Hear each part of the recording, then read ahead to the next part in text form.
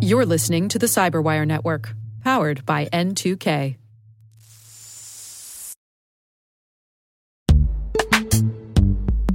And now a word from our sponsor, Netskope. Netskope is a worldwide leader in SASE and Zero Trust. Its unified platform, Netskope One, provides optimized access and Zero Trust security for people, devices, and data anywhere they go, helping customers reduce risk, accelerate performance, and get unrivaled visibility into any cloud, web, and private application activity. To learn more about how Netskope helps customers be ready for anything on their SASE journey, visit netskope.com.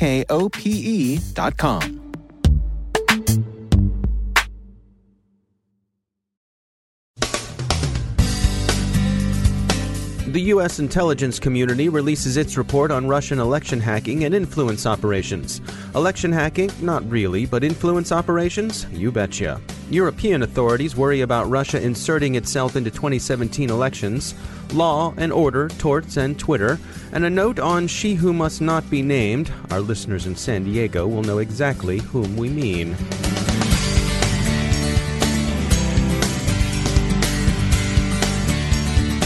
I'm Dave Bittner in Baltimore with your CyberWire summary for Monday, January 9th, 2017. The U.S. intelligence community on Friday released its promised report on Russian election hacking.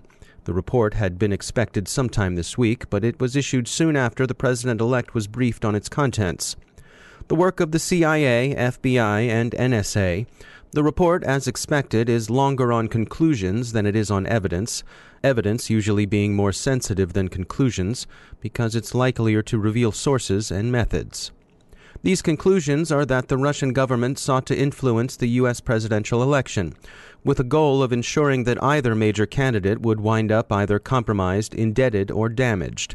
The analysis holds that President-elect Trump was the Russians' preferred candidate, although their efforts were for some time premised on the assessment that former Secretary of State Clinton would be the eventual winner. The Senate Select Committee on Intelligence will begin an investigation tomorrow. Initial reactions range from outrage against Russia's activities to skepticism concerning evidence in the analysis. The analysis is brief and worth reading. Two mild surprises. Part of the Russian motivation seems to have been retaliation for embarrassment by the World Anti-Doping Agency, and the UK's GCHQ may have tipped U.S. intelligence off to some Russian activity. Something that's not surprising, RT is basically a Russian government mouthpiece. Lots of people have been shocked at this, but where have they been? Our staff reads RT with pleasure, but they understand what they're getting. The European Commission and the French government are taking a perceived Russian threat to 2017 elections seriously, looking to shore up defenses. Presumably, those defenses will include a counter-narrative to expected influence operations. U.S. officials are mulling their options in this respect as well. We checked in with Robert M. Lee, CEO of the industrial cybersecurity firm Dragos Incorporated, for his reaction to the declassified report.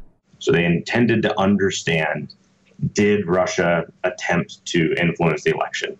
Did this originate from Putin? And what was his motivation, if so?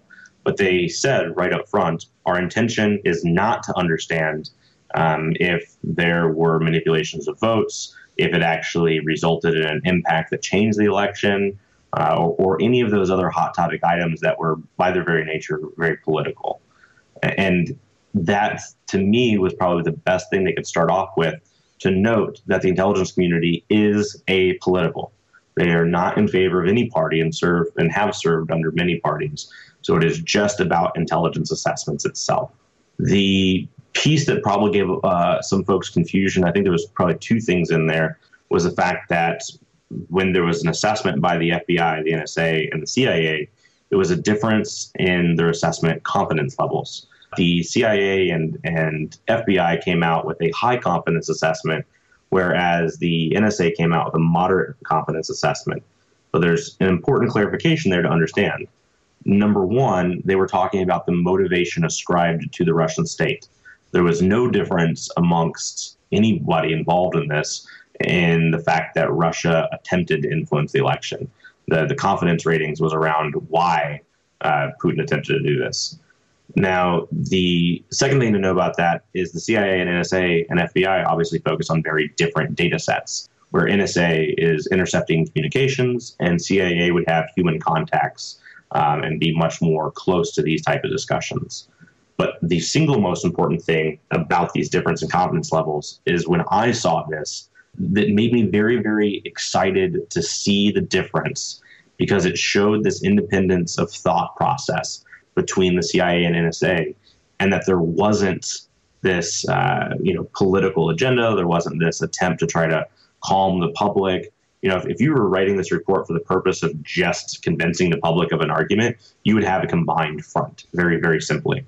But the fact that they actually had a rigorous approach to this, exactly like you would expect any other intelligence report, and had an independent and judgment and independent thought, just really made me proud of the intelligence community, actually.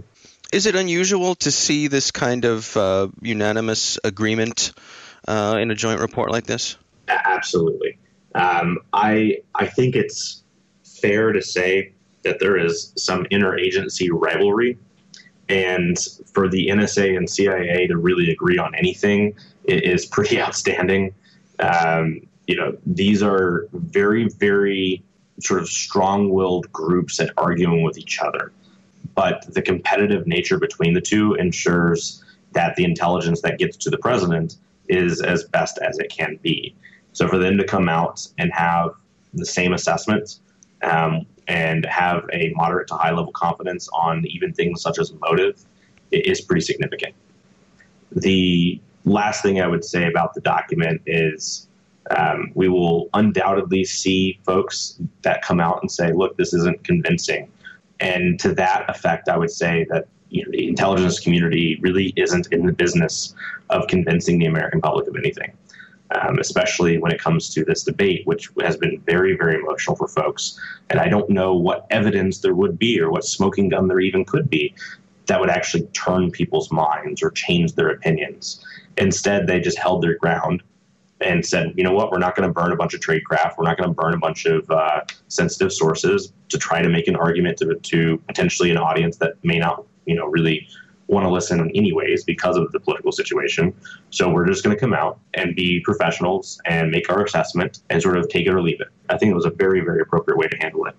That's Robert M. Lee from Dragos Security.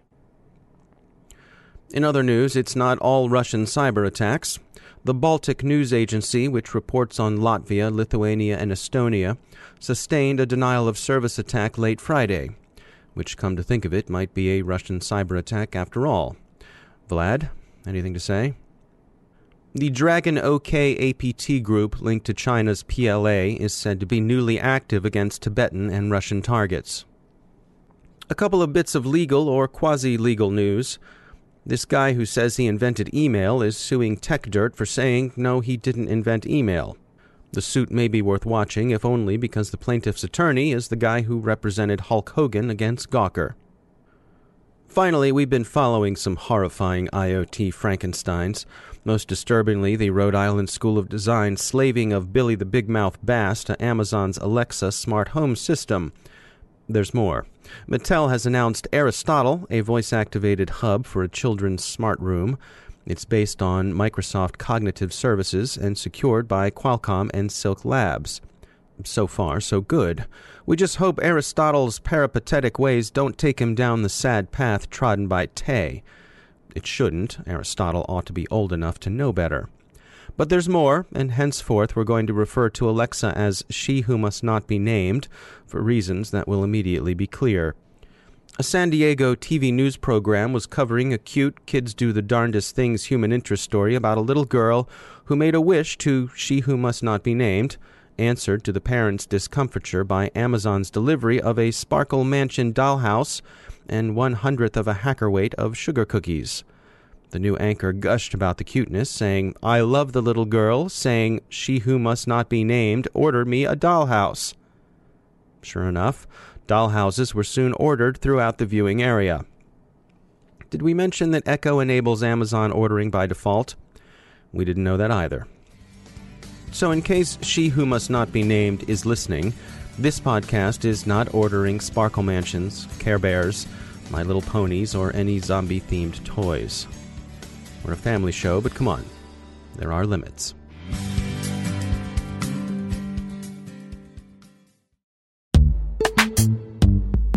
Every day, your IAM tech debt grows. Your multi-generational services struggle to work together. Building an identity fabric can fix this.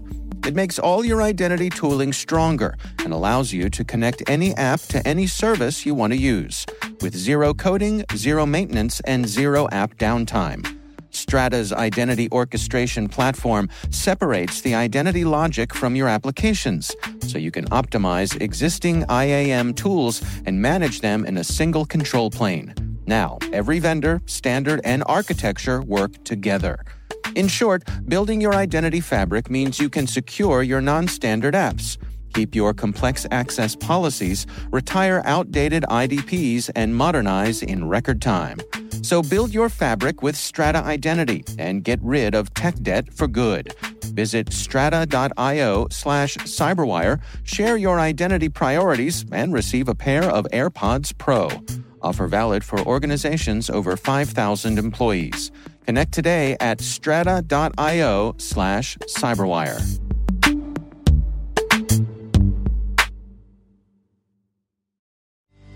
Joining me once again is Emily Wilson. She's the Director of Analysis for Terbium Labs. Emily, we talk about the dark web, you and I, and I'm curious, what is law enforcement's relationship to this community? What's the expectation for people online that law enforcement is lurking around or keeping an eye on things? There's definitely an expectation that law enforcement will be around and will be watching.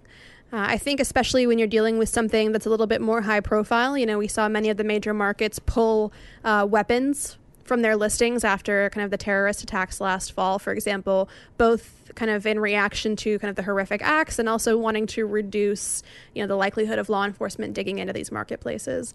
But yeah, people definitely expect law enforcement to be around. I think especially when you get a really obvious question in a forum, people are quick to spot the Fed, as it were. How much has this changed people's behavior, this notion that someone's watching? People are definitely a little bit more sensitive, I think, especially for more seasoned users, to avoid giving away too much information. I think this is both personal information. You don't want to say too much about yourself or your home life or your location or your occupation. And I think also, when you're dealing with something like, people discussing, where they might have a source of stolen cards or reviewing a drug purchase, you want to make sure that you can avoid giving away too much information that might help law enforcement. So you may, for example, say the stealth was fantastic on this packaging. It took me 20 minutes to find the pills, but I'm not going to go into more detail because law enforcement may be watching. And what happens? Are there occasions where there's a major bust and something goes down, someone gets busted, and the community reacts to that? Yeah, definitely. I think especially when you see stories in the news about someone being caught with an inordinate amount of drugs, or people with a huge number of credit cards in their possession, or someone who has 5,500 social security numbers at their house in Florida, people are quick to say, well, clearly they were on the dark web. The community finds it funny. They like to laugh at it because of the absurdity of someone who clearly wasn't managing things well. There are, of course, also more serious takedowns. People are concerned, major busts, kind of big vendors who have retired and then have been outed in kind of an investigation. So it's really a cat and mouse game where, you may not even know that law enforcement is shutting things down or putting a stop to things. Yeah, and I think, for every, I made the joke earlier, this spot the Fed, for every obvious question that you see, there are also so many people who are working tirelessly behind the scenes, for years on end to help put an end to some of these, things that do happen on the dark web. Exploitation, for example, the big shutdowns we've seen in the recent years of some of these sites, and the community is equally happy to see those kinds of horrific acts being stopped. Emily Wilson, thanks for joining us.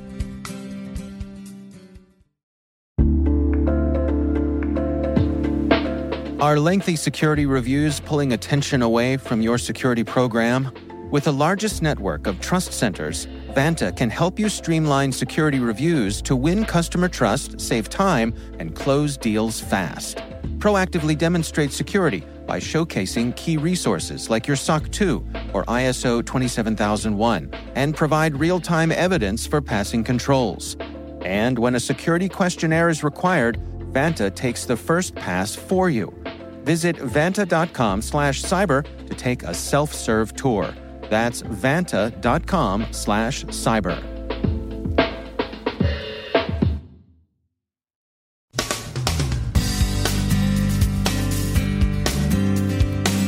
And that's the Cyberwire. We are proudly produced in Maryland by our talented team of editors and producers. I'm Dave Bittner. Thanks for listening.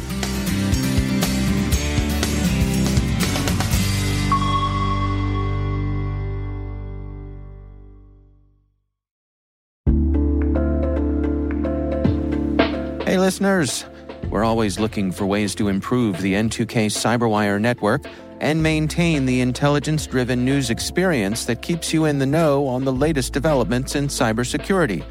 We've launched our 2024 audience survey and would love for you to take a few minutes to share your feedback. And hey, there's even a chance to win a $100 Amazon gift card if you complete the survey. Visit cyberwire.com/survey. That's cyberwire.com/survey and share your feedback now.